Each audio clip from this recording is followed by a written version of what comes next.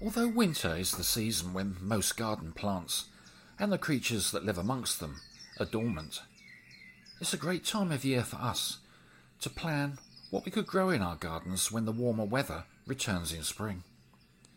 And also to think about not just the successes we'd had over the last growing season, but the failures and problems too. Particularly where certain perennials and hardy shrubs might have suffered with damaging infestations of plant bugs. Since even though those plants are now dormant, there's something we could do to help reduce the severity of a future infestation before the plants begin growing again. Because somewhere close by to where the infestations occurred will almost certainly be the overwintering stages of those troublesome bugs, waiting to hatch or awaken again when the fresh new leaves of spring appear.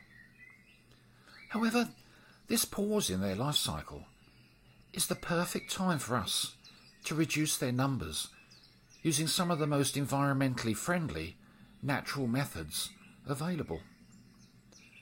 But before we begin, it's always worth doing a little bit of research, using the internet perhaps, to confirm that we do have the right plant bug in mind. And then, when we're sure, to learn about its life cycle, especially its winter dormancy stage and the locations where it's most likely to be found overwintering. Since knowing this will determine our strategy to deal with it.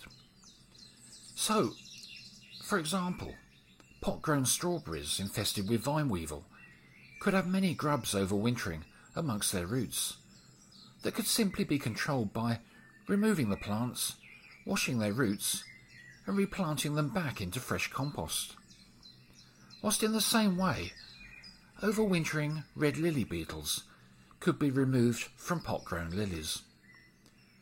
And in the flower and fruit borders, there'll also be many opportunities to reduce the overwintering stages of problematic plant bugs, such as sawflies, simply by lightly forking over the soil around the base of rose, gooseberry and currant bushes to expose their overwintering pupae to frosts and the insectivorous birds.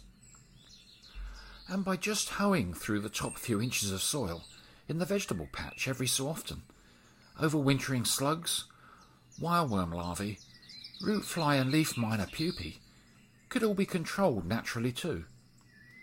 But particularly in the vegetable patch, it's worth being aware that old root and tuber crops left in the ground and detached foliage will also be perfect places for problematic plant bugs to be sitting out the winter months too.